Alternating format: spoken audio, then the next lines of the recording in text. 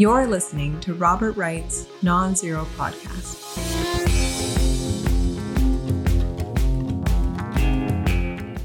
Hi, Dan.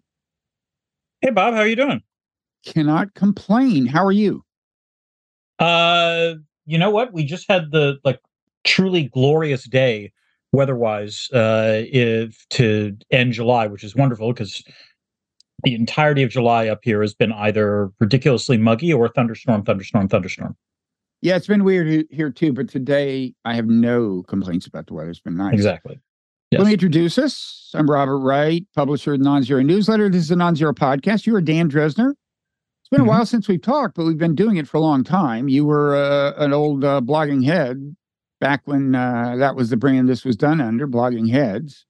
Every once in a while when I do a Zoom chat, I flash back to when you sent me a camcorder with a tripod and this incredible, the attachment I will never forget. It was some sort of card that had to have been the size of a credit card that I had to insert into my computer to be able to so that the computer could download the video and so forth. And it was powered by a steam engine, as I recall, too. Right? Basically, yes. It was pretty old. That's because we were ahead of our time, folks. We started this in 2005 before you had enough broadband. It's a long story, but we did it. We're still here, and I'm looking forward to this. So I should say a little more about you. You are still a professor at the Fletcher School at Tufts of what technically international relations. I'm a professor of international politics, I think is my title. Politics. Yes. Well, there is a difference. There is a difference. We may get to that. A longtime commentator on foreign policy for places like the Washington Post and the esteemed Journal of Foreign Affairs. And long ago, you were early to the blog game. I don't know, I was close to 20 years ago, maybe more. More than 20 years ago, Bob. I think because I remember the first day I blogged was September 10th, 2002. So, yeah, we're now close to 21. Scary. And now you're doing what's called a newsletter, which is remarkably like a blog, but it's a newsletter on the Substack platform called Drezner's World, right? It is. It's funny. I can't say that, I never feel right when I say newsletter. I don't know why. It just feels weird to describe it as a newsletter. In fact, even when I write the things, I still call them columns or posts or whatever. But I don't know. That's just my own peccadillos, I'm sure. Yeah, well, we all get old. And just fail to adapt to the next wave of change and are crushed by it as a result. But I'm sure it'll be fine. Now, I guess the only difference is you're relying very heavily on the email version of this for your audience, whereas blog posts, you could email things out, but that by and large wasn't the way the traffic came. Correct. Yes. So I want to talk about, well, for one thing, the Ukraine war, but also to put that in the context of U.S. foreign policy, including the idea of grand strategy, which you've written about several times in recent years. I should say at the outset that you still identify as a realist of sorts. Is that right? I don't know if I would go. I mean, it's a hard question to answer at this point. Because also, well, no, I'm not kidding. In terms of whether you're talking about realism within the context of international relations theory among scholars, or in terms of whether you're talking about foreign policy recommendations. I guess the way I would put it is that my default assumption is realist. And then the question I always ask is, well, in what ways does that assumption not hold? And to be honest, a lot of times the assumptions don't hold. So I'm willing to, depart from realism. But I'm certainly sympathetic to realism. Let's put it that way. Well, one thing that's happened is that over the last year, a lot of people who had never really heard of realism in a foreign policy context have heard of it in association with John Mearsheimer, who is only one kind of realist, and in some ways an extreme kind of realist. And maybe we can get into some of that. Now, you were at the University of Chicago. Did you get your PhD at Chicago, where he is, or? Oh, no, my story is far more sordid, Bob. I got my PhD at Stanford. My advisor, I would add, was Steve Krasner, who later wound up being one of the State Department's directors of policy planning under the second George W. Bush administration. Krasner is also a realist, so you could argue in that sense I was trained by a realist. John was my colleague. I was a junior faculty member at Chicago, and then got denied tenure there, in no small part due to John Mearsheimer. So it's a sordid story. But we're not bitter. We're not the kind to be bitter. Are we? Well, the way I would let me put it this way. I mean this sincerely. If I could go into the Wayback Machine and change that decision, I wouldn't. I don't think I'd realized until I left Chicago and got to Fletcher the extent to which I was perhaps suffering from battered wife syndrome by being in Chicago. And to be fair, this is like more than 15 years ago. It was a somewhat different time. But let's just say that my public writings were not looked on with enthusiasm by some in the department. Oh, I see. Was that a big part of the issue, that it was still considered, that blog type of writing was considered beneath the dignity of an esteemed scholar? Pretty much. I mean, it's a complicated story, and I don't want to bore your listeners too much into it. I think it's also ancient history. I think the more sordid it gets, the better. Well, let me put it this way. I would argue that in terms of I would say the following. First of all, I think the situation today is radically different from when I got denied tenure. I think now if you have a public voice, so long as you're also productive in terms of scholarship, that public voice helps you. It doesn't hurt you. In fact, if anything, a lot of academic departments are obsessed with impact and things like that. That was not necessarily true back in the day. My favorite story about this was there was I remember I was going to have my first article published in Foreign Affairs. It was going to be the cover. It was going to be the lead article, which was amazing. I couldn't believe I'd done that. I was waiting for the elevator at the University of Chicago at Pick Hall, and a senior colleague came up to me and said, "So how are things going?" And I said, "I just found out I'm going to have the lead article in Foreign Affairs." And this person sort of cocked his head and looked at me and said, "Why?" And I didn't really have an answer to that. I was not sure. I'm still to this day not entirely sure if it was, why are you wasting your time publishing in Foreign Affairs, or why would Foreign Affairs publish you? I kind of doubt it was the first of those. What's the second again? Why would Foreign Affairs publish you? So either way, it wasn't good. And in some ways, in retrospect, that should have been the harbinger for what was to come. That's one of the warning signs. When colleagues say you're not worthy of being published. That's one of the warning signs, Stan. Fair enough. Time to get that CV out. So anyway, the point is that the point is that it legitimately did work out far better for me, and I have no complaints about how things played out.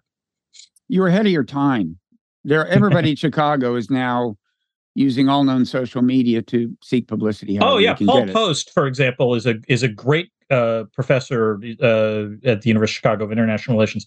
Paul has legitimately innovated in terms of using social media to talk about international relations. He has these great Twitter threads he does every weekend, and highly recommend following him. Admittedly on, I guess it's called X now, whatever the hell the thing is. But the point is, his content is extremely good. Yeah, let's call it Twitter. We're calling it Twitter. It's still extremely good. Yes. Okay. So let's start at the Ukraine end of things. So you did a newsletter piece, I guess in February of this year, around then, called "The War in Ukraine: 1 Year On." And you wrote, "If one looks backwards, the past year has been a solid success for U.S. foreign policy." I'm wondering if you might want to elaborate that on that a little before you tell me whether that's still your judgment. I mean, at that point, Russia was in the middle of an offensive that didn't seem to be going that great. Now Ukraine is in the middle of an offensive that doesn't seem to be going that great. So first of all, maybe elaborate a little and then let us know if the judgment still stands. Sure. I mean, I think the way in which I would judge U.S. foreign policy to have been a success during the first year of the war, first of all, the fact that Ukraine simply exists and exists as an independent state. It's worth remembering that, the end of February 2022, most people, and I will add here myself included, did not think Ukraine was going to last long if Russia actually engaged in a full-scale invasion. The fact that Ukraine managed to survive is impressive and mostly speaks to the hardiness of the Ukrainians. But I think something else that you can't deny is the fact that there was a pretty coordinated response, not just from the United States, but from its NATO allies, from its Pacific Rim allies, in terms of both sending arms to Ukraine, imposing sanctions against Russia, diplomatically censuring Russia and sort of ostracizing them in places like the United Nations and so forth. And this is a rare example, really, of also a foreign policy instance in which the intelligence was pretty spot on in terms of what was going to happen. And this gave the Biden administration, I think, close to 6 months to prep for it. And the preparation paid off. And also, they were adroit in terms of releasing intelligence prior to the war in such a way that they weren't able to do in Ukraine what they tried to do, or what they did do in Georgia back in 2008, and also what they did in terms of Crimea back in 2014. The fact that that NATO is by and large held together, again, a success. I mean, in some ways, I'm sure history will take that for granted, but the number of headlines I've seen in Politico over the last, 18 months of like, Biden has held the Western coalition together, but how long can that last? I always find, I think I've made fun of that in a subsequent newsletter. But the point is that there's a term that George Shultz, who was Reagan's Secretary of State, referred to as gardening, meaning that you always sort of, when dealing with your allies, have to be relatively upfront with them in terms of information, and also you're trying to essentially weed. You're trying to make sure that things don't fester, that things don't get out of control. And so, in that respect, I think the Biden administration has done a good job with the coalition that has opposed Russia's invasion. And actually, more recently, I think they're not doing too shabbily with the rest of the world as well. I mean, there's some claims that the global South is more sympathetic. I don't quite buy that. But I do acknowledge that they are, certainly sitting on the fence. But the point is that I think a lot of people were ready to sort of accept, Russia's annexation of various forms of Ukrainian territory as a fait accompli come March 2022. And that's obviously no longer the case. And that's not an insignificant achievement not just by the Ukrainians, but by the Biden administration and its support for Ukraine. I actually hadn't planned to bring Mearsheimer into this early, but I think it makes sense. Let's imagine that we lived in what I think he would think is a better world. That is to say, if we had done a deal with Russia and agreed that Ukraine wouldn't join NATO, and they didn't invade as a result. Now, I guess there are two versions of this. I mean, John would have liked to have done it maybe so early that they wouldn't even be in Crimea, but let's just kind of leave Crimea aside for now. Suppose it had been right before this war. So there would be no war. Ukraine would have its pre-invasion borders, and I guess in this scenario, well, I don't know what would happen to the territory in the Donbass that Russia already was controlling, but let's imagine whatever you want. The main question is, would it have been a more successful policy if we had avoided this war and left Ukraine in possession of much more territory than they have now as their country, and found a way to give them security guarantees that were the, practical equivalent of NATO membership? I think I'm going to question your premise there. I mean, that's the problem I have with it, which is I don't think that deal works for a variety of reasons. The first is the last thing you said, that somehow Ukraine would be offered security assurances equivalent to NATO. It's worth remembering they were offered security assurances, and this came through in the 1994 Budapest Memorandum, where Ukraine voluntarily ceded. They never had control of the nuclear weapons, but the nuclear weapons that the Soviets had installed in Ukraine were on Ukrainian soil. And the understanding was that by giving up those nuclear weapons, Russia was supposed to respect the territorial integrity of Ukraine. So I'm not sure any sort of agreement would have been trusted by the Ukrainians because the Russians had violated a previous one. The second thing is that I think part of the reason that Putin invades Ukraine is not so much that I think he was worried about Ukraine joining NATO, but he was more worried about Ukraine being part of the West as opposed to being part of the Slavic sphere of influence, as it were. And so I think for your premise to work, it wouldn't just have to be that Ukraine would stay neutral. It would also have to be Ukraine can't join the European Union. Ukraine can't get access to European markets. It would have to have been that Ukraine would have become a satellite state of Russia. And I don't think the Ukrainians were ready for that. But there was a world. Suppose you were just to indulge my thought experiment. Okay. Suppose it were possible. And I think on the EU front, you might imagine some kind of compromise deal where there was a kind of a rich association with the EU that wasn't as exclusive of Russian-Ukraine ties as, in fact, EU membership tends to be. You mean like some kind of Eastern partnership?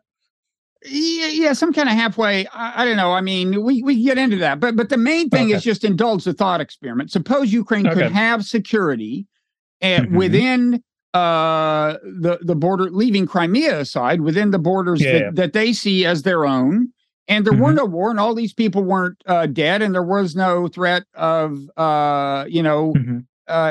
of expansion of the war and so on. What would that be a better world? I'm not actually sure it would be. There's a way in which, let me put it this way, there'd be a lot less loss of life, one would hope. I mean, the dead weight loss would be eliminated. Presumably the horrible casualties that both Russia and Ukraine have suffered would not exist. You assume or you hope that the disruption to global commerce that was caused by Russia's invasion of Ukraine and the way in which they've, basically forestalled Ukraine from exporting grain would be stopped. Those are huge, welfare gains for everyone. That said, in this scenario, Putin essentially would have been using the threat of invasion to have coerced the West to essentially cede Ukraine. And it's worth remembering that at the time in December of let's say 2021, it wasn't just Ukraine that was concerned about what Russia was doing. The Baltic states were worried about whether or not they would be defended. Poland is concerned about it. And if Putin pockets a sort of, southern flank where he doesn't have to worry about Ukraine, it would not surprise me if he had then, let's say, tried to put pressure on the Baltic states. You think he would invade a member of NATO, really? I don't know if he would have invaded, but I do think that he would have tried to, let's say, apply economic pressure, other forms of pressure, as a way perhaps of testing whether NATO actually was going to commit to Article 5. I don't know. I see. I totally don't see him invading a NATO country, but I also think Ukraine is unique. Well, wait a minute. Perhaps, but let me put it this way: if you're asking me to accept your premise, right? I'm telling you that in your premise, Putin wins in Ukraine because he's just used the threat of military force to get what he wants, which is a wider security buffer. I can see that, in that scenario, Putin sees himself as having won in Georgia in 2008, won in Ukraine in 2014, won in Syria in 2021, and won in Ukraine again in 2022. I don't think he stops, is my point. I think he then just continues to, expand his ambit. I would point out there's a sense in which you're afraid that he would get positive reinforcement for bad behavior. There's a sense in which that's almost bound to happen anyway. It seems to be very unlikely he's not going to wind up with some additional territory when this war is over as a result of actually invading this time, not just massing troops at a border. This time that's a kind of positive reinforcement even for invading. Now, you can argue that all things told, it's a strategic loss for him. Yeah. But my point is that I think there's kind of no way around giving him some measure, him winding up with some measure of positive reinforcement for something we don't like. Yeah, right. I'm certainly willing to acknowledge that. I mean, I think, the question is the ways in which this war ends. It's tough to envisage at this point, but I would argue that what Putin might get out of it in the end, if I was to envision how this is going to end, what you would want would be some sort of version where the status of Crimea actually becomes legally acknowledged by Ukraine. And what's interesting is that Zelensky sort of made moves in that direction in the sort of first half of 2022. As for the Donbass, the real problem is I don't see how Russia backs down from this no matter what, because the problem is that they've legally annexed these 4 territories, right? Two of which they have barely any control over. The other 2, they're sort of losing some control. So I think the problem, I would say just quickly in Luhansk right now, I think they're actually gaining ground, but you're in Donetsk, you're right. I think they're losing control, and they certainly in Zaporizhia or Kherson, it's far from clear that they control anything. And I've had enough contacts with Russians over the last 18 months to think that they, at this point, I don't think they know how. I think they're just as flummoxed about how to get out of this as a lot of the commentators observing it. Because the problem is that by committing to the legal annexation, they have thrown their steering wheel out the window. So I don't think there is any negotiation necessarily that ends with this. And I think people are underestimating the degree to which, for that, I think the only way this ends anytime soon, frankly, is if there's continued instability inside Russia that basically forces Putin's hand or his successor's hand. Yeah, well, where to begin? So, first of all, to be clear, are you saying you don't think he'll end the war until he actually controls all of those 4 provinces? I mean, I don't think he's that crazy. I don't think he's actually crazy. Although I worry that he could grow more and more desperate and even impulsive, especially if he is threatened with, if he does feel his regime is internally threatened. But are you saying he's not going to give up what he's already gained in these 4 provinces, which I think is plausible? I think if you want peace now, if you want a ceasefire now with Putin, I think you might get one where the lines are. But are you further saying you don't think he will stop fighting until he actually is in possession of all of Kherson and Zaporizhia? Basically, yes. I mean, he might agree to a temporary ceasefire, but I am skeptical that, and people could argue maybe he'll accept a frozen conflict. I am dubious of this precisely because it creates this embarrassing situation where Russia, by Russian legal standards, Ukraine has invaded Russian territory because they've occupied Kherson and they've occupied parts of Zaporizhia. I don't see how Putin can walk away by saying, well, you know what, we did annex these territories, but now we're going to, give them up. As for whether Putin is crazy, I do want to point out, like, you're concerned that he's going to get crazy if there's more domestic instability. Desperate, impulsive, so on. Yeah.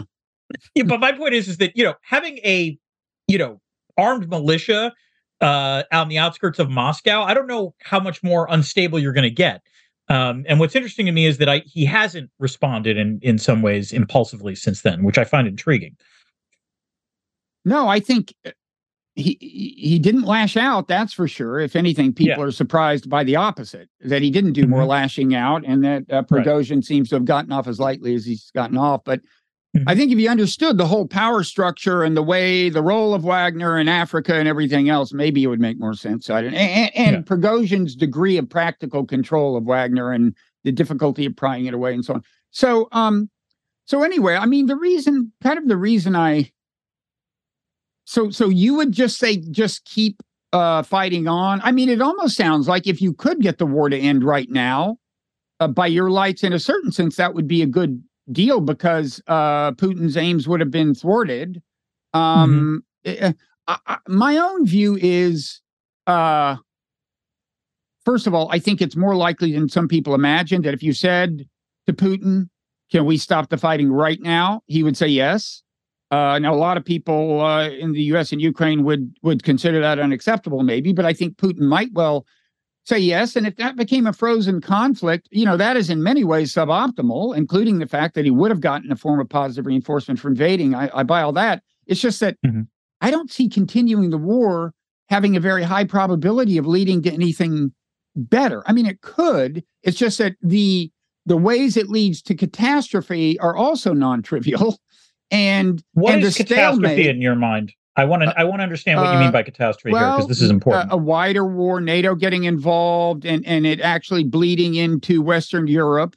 But true catastrophe, of course, would involve nuclear weapons, which I don't think. Again, who knows if he feels his regime is threatened and he thinks maybe one tactical nuclear weapon would stop Ukraine, and it turns out he miscalculates.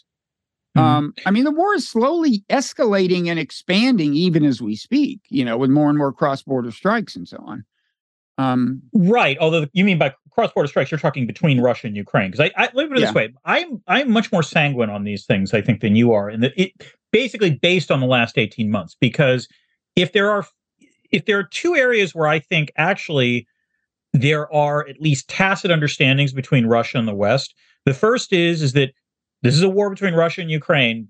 Under no circumstances should there be, should it spill out anywhere else across those two borders.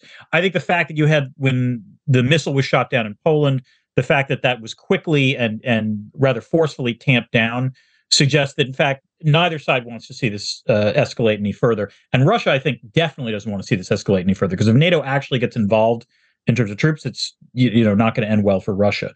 The other way in which I think there's a tacit understanding is, and maybe this is me based on everything that Putin has said so far, and the fact that a lot of what he said hasn't come to fruition, is I don't buy the nuclear card on this one. Putin has been constantly, was for the first 6 or 7 months, constantly brandishing the nuclear weapon, nuclear weapons, particularly tactical nuclear weapons, as we will go there if that's where things go.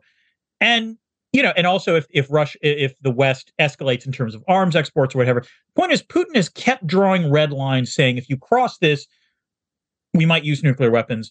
NATO has crossed all of those red lines. Nuclear weapons have not been used. I actually think it's not a conceivable outcome, unless, admittedly, you're right. Like if truly Russia's falling apart, but not even NATO doesn't want that. For a variety. Well, they don't want it, but they can't control it. The extent to which he feels threatened, and I'd say a couple of things. First of all, as for the Poland thing, if you focus on how Zelensky responded to that, which is, he said, a Russian missile did this, and he basically said NATO needs to join us in the war. Well, it turned out his Ukrainian missile that had, inadvertently, anti-aircraft missile, killed these guys in Poland. And he was a little quick to judge. But what that signifies is what you would expect, which is that if I were him, I'd want NATO in the war, because that's the only way they're going to get Russia off their territory. But from our point of view, it includes unacceptable risks. I think we don't want to be in that war. So one thing to keep in mind in terms of risks associated with the continuation of this war is Ukraine wants NATO in it. That's a fact. And they've done a number of things that I think, in a sense, reflect that. And it's an ongoing risk. And then on Putin's side, what I would say is, I don't think he's going to try to use a tactical nuclear weapon anytime soon. But, we agree that we don't know for sure what he'd do if he felt his regime was threatened more deeply than it's been so far. And the threat seems to be coming from the nationalist right. Who did he just arrest? Gherkin, right? Igor Gherkin from the right. That's where I think that's where he feels the threat coming from. And that suggests that to the extent that he feels there's any domestic constituency he has to appease to stay in power, that the process of appeasement would move him toward a more hawkish position in the war. And the last thing I'd say is, I don't think it's likely that he's going to use a nuclear weapon. My view on nuclear war is that if you do something that moves the chances from 1% to 2%, you better have a very good reason. And I don't. So I'd like to know, what is the reason to continue the war? What is the hopeful prospect associated with continuing what seems to be a very bloody stalemate at this point? Well, again, first, I'm going to question your premise. I'm not sure it's a bloody stalemate. We don't know how the Ukraine counteroffensive is going to play out. I grant you, it obviously has not. You haven't seen breakthrough gains like you saw last fall.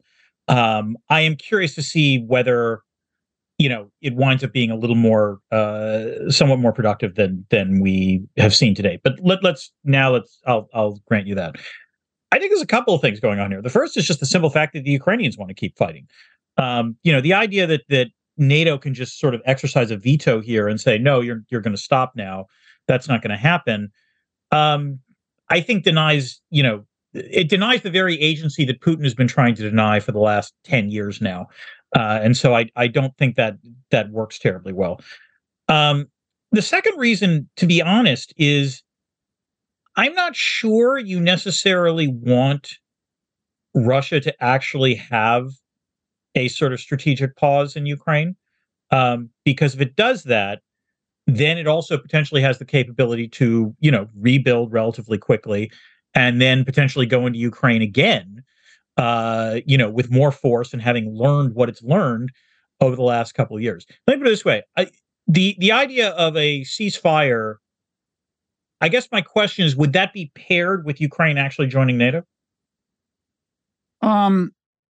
It's conceivable that would happen. I think, as a practical matter, I think it would, because then I think it's a more viable option. In other words, if you're telling Ukraine, look, we know you've been, we know you've lost territory, we know you've suffered grievously, we're going to give you Article 5 from here on in, and that might be a scenario where I could see Ukraine, saying yes to it. I don't think the Russians are going to say yes to that, though, to be clear, because that represents again a strategic debacle for them. But maybe they would find a way to claim that, by making territorial gains, it's fine that Ukraine is in NATO. But again, like I I guess I'm pessimistic that there is any deal to be struck. I know that there's a lot of talk out there about, well, why can't we just, end the war? I don't think there's a win set that exists between Russia, Ukraine, and NATO at this point. Yeah, I don't know, but I know we're not, as far as I can tell, we're not trying to find out. I mean, Zelensky himself has ruled out peace talks. He says so long as there is one soldier on Ukrainian soil, he won't do it. So he has ruled it out. You mean Russian soldier on Russian soldier on Ukrainian territory. Yeah. I'm sorry. Yeah. Zelensky has ruled it out. Putin has not, and I think lately has explicitly said he's up for it. So I think the days when people can say, well, I'd be happy to talk peace, but Putin won't do it, are just over. And if you're serious about exploring peace, you got to do it, because you got to at least test the waters.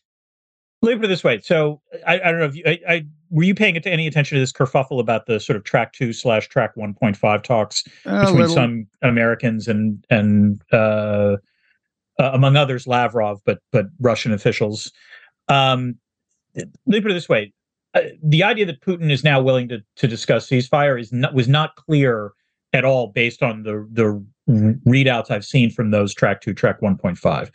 So if Putin is willing to talk, that is not trickled down to those who have actually been engaging with Americans. I will also say I've had contacts with some of my Russian colleagues over the last year or so, and there is no wiggle room on the Russian side in terms of a way out of this war. So I'm very pessimistic about the premise that Putin is willing to sit down and talk.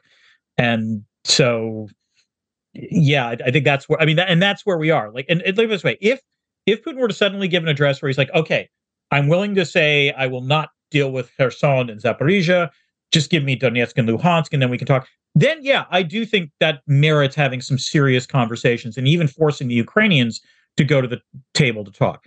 But I'm not seeing anything like that coming from Russia. So, well, you're seeing even less of that coming from the Ukrainian side. I mean, people don't make concessions before they sit down to talk, generally. No, but they signal they're open to concessions. Well, he is. They signal that they're willing to talk, and I don't get that. Well, I think Putin has said he's willing to talk. He hasn't said he's willing to make. I don't know. You may know more than I do about what the track 1.5.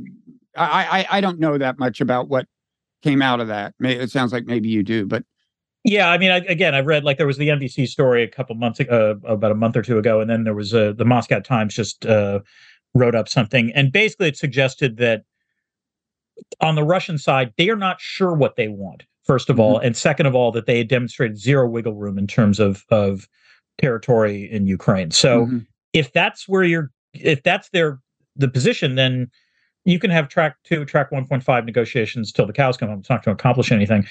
And I don't know what you're going to have in terms of, you're right that eventually you're going to have talks ideally, but the problem is that I don't think that even if you tried to sit down now, even if you force Zelensky to sit to the table, you're not going to accomplish anything. It's still going to be decided on the battlefield. Well, I think the U.S. has the leverage. Let me first say one thing about agency. As you started to shortly before you uttered the word agency, I thought, oh no, Dan's going to use the word agency. This word kind of drives me crazy. But let me say, you said, well, the Ukrainians don't want to end the war, and we have to respect Ukrainian agency. I'm not sure, first of all, how much the average Ukrainian knows about the actual prospects for getting the Russians off Ukrainian soil. Remember, the media has basically been nationalized. They shut down all but one TV station. It's controlled by the government. They banned 11 opposition political parties. They've canceled the presidential election, or postponed the presidential election, postponed the parliamentary election, which I don't think, that's probably not all that extraordinary when there's a war on your soil. But the government's control of the media and their general reluctance to disclose even casualty figures suggests to me I'm not sure the Ukrainian people aren't more optimistic than is warranted about the chances of ever of getting the Russians off their soil at anything like a realistic cost. So that's just an asterisk I'd add to that. Aside, on peace, I would say, well, try it. Make him an offer. and see what he says. But I just what are the hopeful scenarios for the war? Just that that the Ukrainian offensive works? I would say the hopeful scenario for the war is that the Ukrainian counteroffensive actually does sort of split the land corridor. In other words, if they get to Melitopol or such that Russia can no longer essentially resupply Crimea without going over the Kerch Bridge. They have that they can't do it via land. That's a serious strategic setback for Russia in terms of the war. Also, presumably, if that happens, it would mean that Ukrainians would regain control of the Zaporizhzhia nuclear power plant, which is a legitimate source of concern and is the one thing that really keeps me up at night in terms of how this counteroffensive will play out. Then it becomes an interesting question of to what extent are the Russians willing to actually acknowledge the reality on the ground, as it were. And that's, I honestly don't know. And again, this goes back to this sort of black hole that is what the Kremlin is thinking. But I do think that's a moment where maybe if you're, Biden at that point, you can push the Ukrainians, okay, look, you've accomplished this at great cost. Take advantage of the moment, see what you can get in terms of actually, having some sort of armistice signed. I don't have high hopes for that in terms of an armistice actually being signed, but I do think that's where you would actually, in some ways, my old dean, Steve Bosworth, used to talk about sort of the ripeness of a diplomatic moment. And I guess what I'm saying is that I don't think the diplomatic moment is terribly ripe right now, which doesn't mean that it can't be ripe in the future. And when it does happen, that's when you have to push. And so, again, it's not that I'm opposed to the idea of pushing for diplomacy. I just don't think it's productive now. I think it might be productive after Ukraine achieves a significant, win. But as a realist, I guess you would acknowledge, well, first of all, do you agree that in purely game theoretical terms, leave aside American domestic politics, all kinds of complications, in just game theoretical terms, the U.S. has the leverage to push Zelensky to the peace talks, right? We're Absolutely. Supplying the weapons. We can just say, look, you want them to keep coming? You have to settle for this deal. So in principle, we can do that. And by the same token, we have leverage over the Russians because we can say, look, we'll send them 500 F-16. Well, we can't send them that many F-16s, but you know what I mean. You can threaten to not only sustain, but accelerate the arms and so on. But certainly we have the leverage in theory to push Zelensky to the table. Actually, I mean, I think well, I was going to pause and say, Donald Trump actually said something semi-sensible. I was going to say, you realize you sound exactly like Donald Trump, you got to admit he had the game theory down, right? I don't think he has the game theory down. I mean, it's like, first of all, yes, let's be blunt. The U.S. can probably force Ukraine to the negotiating table. Absolutely true. The idea that the U.S. will then be able to turn around and go to Russia and say, look, you got to talk now. Otherwise, we're giving them, the farm. We've already given them a lot. I don't think that actually I don't think that motivates Russia to go to the bargaining table. I find that wildly implausible. As wildly implausible as Trump's other views. That was actually the part that Trump talked about. So far as Zelensky goes, he just said, I'd tell him X. And what he didn't add is the leverage you have is the supply of weapons. So you can see that we have that leverage. I was just going to say, as a realist, I would think you would almost expect a great power to act this way, right? In real politics, this is what great powers do. They're fighting a proxy war, and they tell the proxy what to do, right?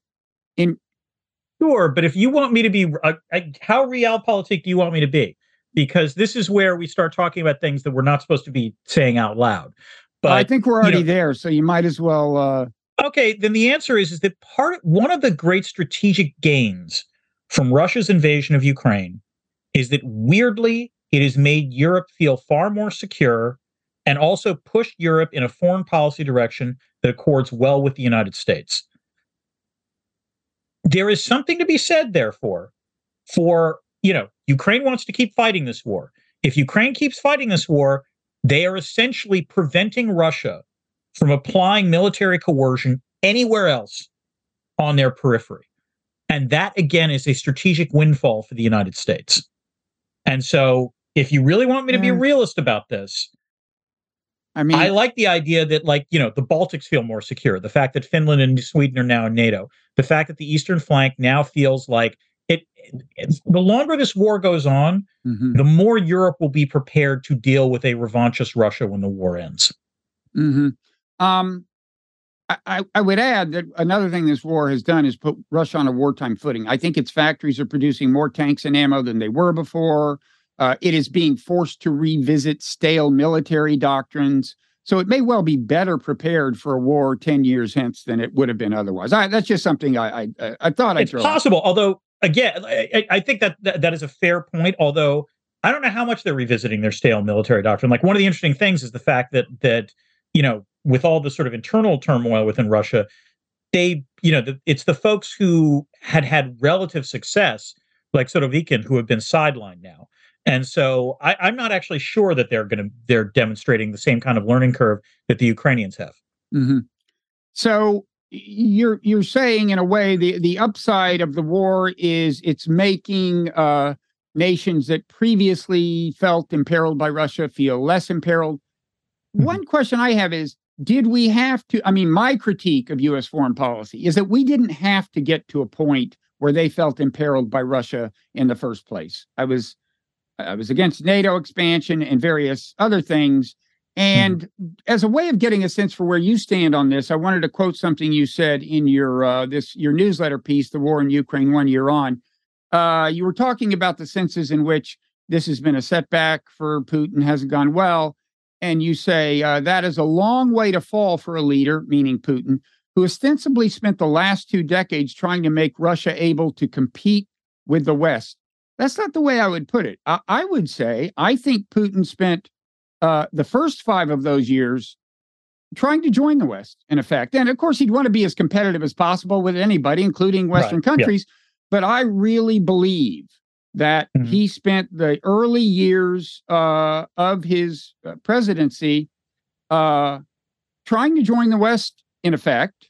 And I could cite the things that I think the mistakes we made that I think made that less likely. But does that make any sense for you? I think I think Mearsheimer might agree with what I'm saying. I'm not sure, but sure. He definitely would. Yes. But what do you think? I think it's this way. This falls under the reasonable people can disagree definition. In other words, I think it's a plausible claim you can make that Putin circa 2001 to 2005, 6, right before the Orange Revolution, I would say, in Ukraine, was recognized that the West was vastly more powerful, seemed at least somewhat interested in bandwagoning with the West. I think this was around the time, he proposed that Russia actually even join NATO, which was an idea that NATO never took seriously for a variety of reasons. Let me put it this way: I don't believe that NATO expansion is what causes Putin to take the sort of more hostile turn that he does. It obviously didn't help, and I am perfectly willing to acknowledge that, in particular, the 2008 Bucharest NATO summit, promising future membership to Ukraine, basically, and Georgia, was in retrospect a catastrophe, and that was. Never let it be said that lame duck administrations can't alter foreign policy. You can argue that is an area where I'm in complete agreement with Mearsheimer that wound up being a disastrous move. But it's worth remembering that Putin actually, it was the 2007 Munich Security Conference where he first sort of, fires the sort of flare gun of saying, we are no longer going to play by the rules that you assume we're going to play by. And so, there's a valid argument to be made that maybe Putin could have been accommodated. To be honest, if you're asking me what my interpretation of events would be, it would be that I think the lesson that Putin took from both the 90s and the 2000s is that the only way that NATO and the West were going to deal with Russia in a manner of respect was if Russia had sufficient power to be able to push back. That until the Russian military was rebuilt, until the Russian economy was rebuilt, until Russia had significant economic reserves, NATO wasn't going to care a flying fig about what Russia did. And so he benefited both from the U.S. distraction with respect to things like the war on terror and the fact that you had high oil prices that enriched Putin. And my colleague Chris Miller at Fletcher wrote a great book about sort of Putin's economic steps that he took from basically his first 2 decades. that allowed him by 2007 to feel like he was in a position where he could, for the first moment, finally push back. And do you think he was right when he thought that NATO wouldn't care about Russia until Russia got militarily stronger? Pretty much, yeah.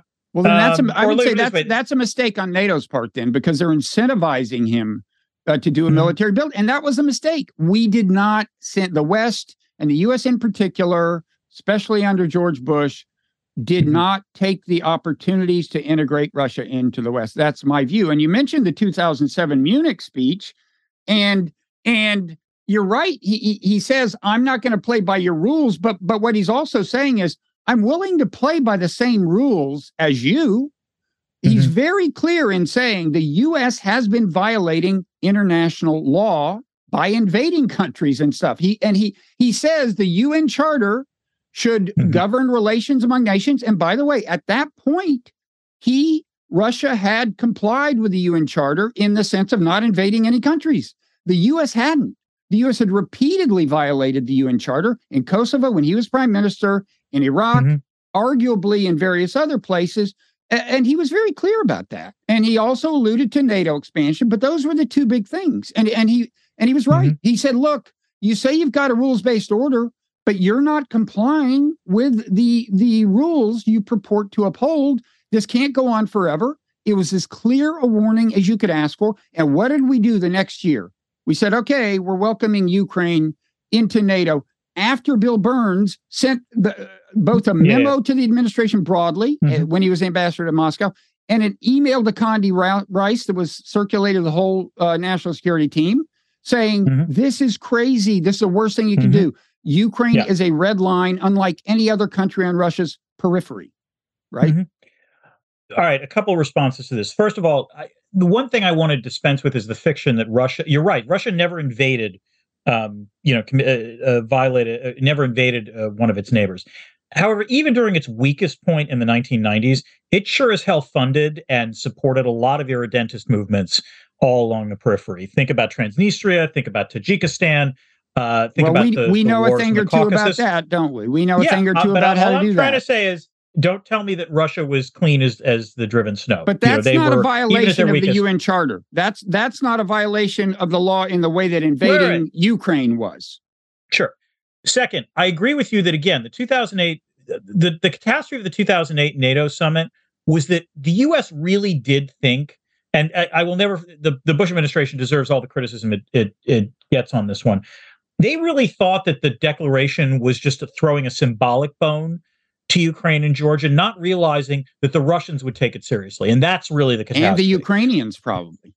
Right. No, not even the Ukrainians. Because, remember, public opinion in Ukraine in 2008, they were not supporting NATO. They didn't want to join NATO. It was more, there were a few, there were some in Ukraine that wanted to do it. But Ukraine was very divided on this question, even, circa 2014 or 2013.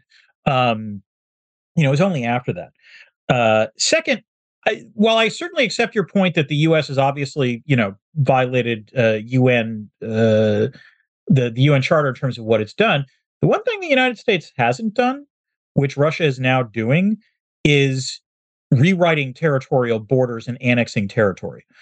So if you want to talk about red lines, I'm perfectly willing to acknowledge the UN, the U.S., yes, in various interventions, has run afoul of the United Nations. Actually, Dan, I think Russia would say, and I think correctly, that we actually did do that in Kosovo. That intervention was not sanctioned. Kosovo is not part of the United States. Well, okay, Kosovo, we did not, pass an amendment saying Kosovo is the 51st state. I thought you meant we haven't redrawn any borders unilaterally. The Kosovo intervention was not sanctioned by the UN. And of course, as you know, this drove Russia crazy. I mean, this was right. It did, absolutely. We had been saying, don't worry, NATO, it's going to expand, but it's all about peace, harmony, and democracy. The first thing we do is bomb a Slavic country and pry away, from their point of view, a part of the country that is rightfully theirs, from their point of view. But I understand now what you meant. Yes, it's been a long time since the U.S. expanded its own borders by force. Yes. Right. And that's what I'm trying to say. That say what you will, Russia has now done this. That in some ways is the and I would argue the more egregious, I'm very uncomfortable with the sort of whataboutism. Well, the United States has done all these things. Is Russia really, any different? Yeah, Russia's really different in the sense that it's now legally said this is the territory. This territory is now Russian territory. Right. That's it. And by the way, that's another reason why I think Europe is justifiably concerned about what Russian intentions are going to be going forward. This is why when you have rhetoric inside Russia about, well, technically Poland was part of Tsarist Russia or the Baltics or Finland or so on and so forth. Yeah, I think it's absurd that they're actually going to do anything about it. But on the other hand, what you can now say is they've annexed territory. Like, it's not just as nuclear weapons are supposedly not an unprecedented thing to think about. That's also something you now have to think about in a conceivable way. No, my critique of U.S. foreign policy is I think it just didn't have to get to this point at all. Mm-hmm. But that's, that goes back a ways. And I also agree that Ukraine, it was going to be a challenge given the EU and everything to negotiate that. It was a delicate maneuver. I guess I would just say U.S. foreign policy showed nowhere remotely approaching the degree of delicacy required. It was just so ham-handed. Fair. But also European diplomacy didn't either. I mean, it's always worth remembering that what triggers the Maidan protests in 2013 has nothing to do with NATO, and it doesn't even have to do with European Union membership. It was just about Ukraine getting this Eastern Partnership with the European Union. And that, for Putin, could not stand. And that's what, triggers, his Yevtushenko winds up saying no. That leads to, Yanukovych says no. Yeah. That leads to protests in Kiev. That leads to, the Maidan. Right. Although the two things I'd say are, of course, the U.S., was certainly supporting the protest movement that led to what I think it's fair to call the violent deposing of the president. Not to say they were supporting the violent deposing necessarily, but they were supporting the movement, that the same one that the Western Europeans were. My point is that Western Europe wasn't alone in this. We were there. Victoria Nuland was on the Maidan and so on. But the connection, there's a kind of connection to NATO, which is that what I think one thing that freaked Putin out about that turn of events was that, and he said something about this at the time, I think he had said back in 2008, he had said, imagine Sevastopol in NATO's hands. Of course, that's where the big naval base is. It's where the Black Sea Fleet is based. That scared the hell out of him. And I think it helps explain why he responded to Maidan by seizing Crimea, which I don't defend, but I'm just saying there's a kind of subtle interaction between the EU and the NATO concerns. Oh, sure. Absolutely. Yeah. And the other thing, by the way, that I think scares the hell out of Putin is the fact that it was this color revolution thing that happens. Because remember, the other sort of, fatal step for Putin was when he decides he's going to run for president again in 2011, and there are protests in Moscow, which catch him by surprise. This is where he blames Hillary Clinton for everything, which, to my knowledge, she had no role in. But the point is that, fundamentally, it's also about the idea that he could be on the receiving end of one of those kinds of uprisings. And you can argue in some ways everything he's done for the last 12 years has been dedicated to the proposition that he's not going to be on the receiving end of that. That's certainly something you'd like to avoid. Okay, so listen, we've been talking close to an hour, and one thing I've been doing lately is having the first hour of these conversations in the public domain, which they've long been, and then having an overtime session that's available to paid subscribers to the Non-Zero newsletter. I'm sure you're sympathetic to the idea of trying to extract money from the pockets of your newsletter subscribers. You haven't taken that step yet? No. I get subscribers.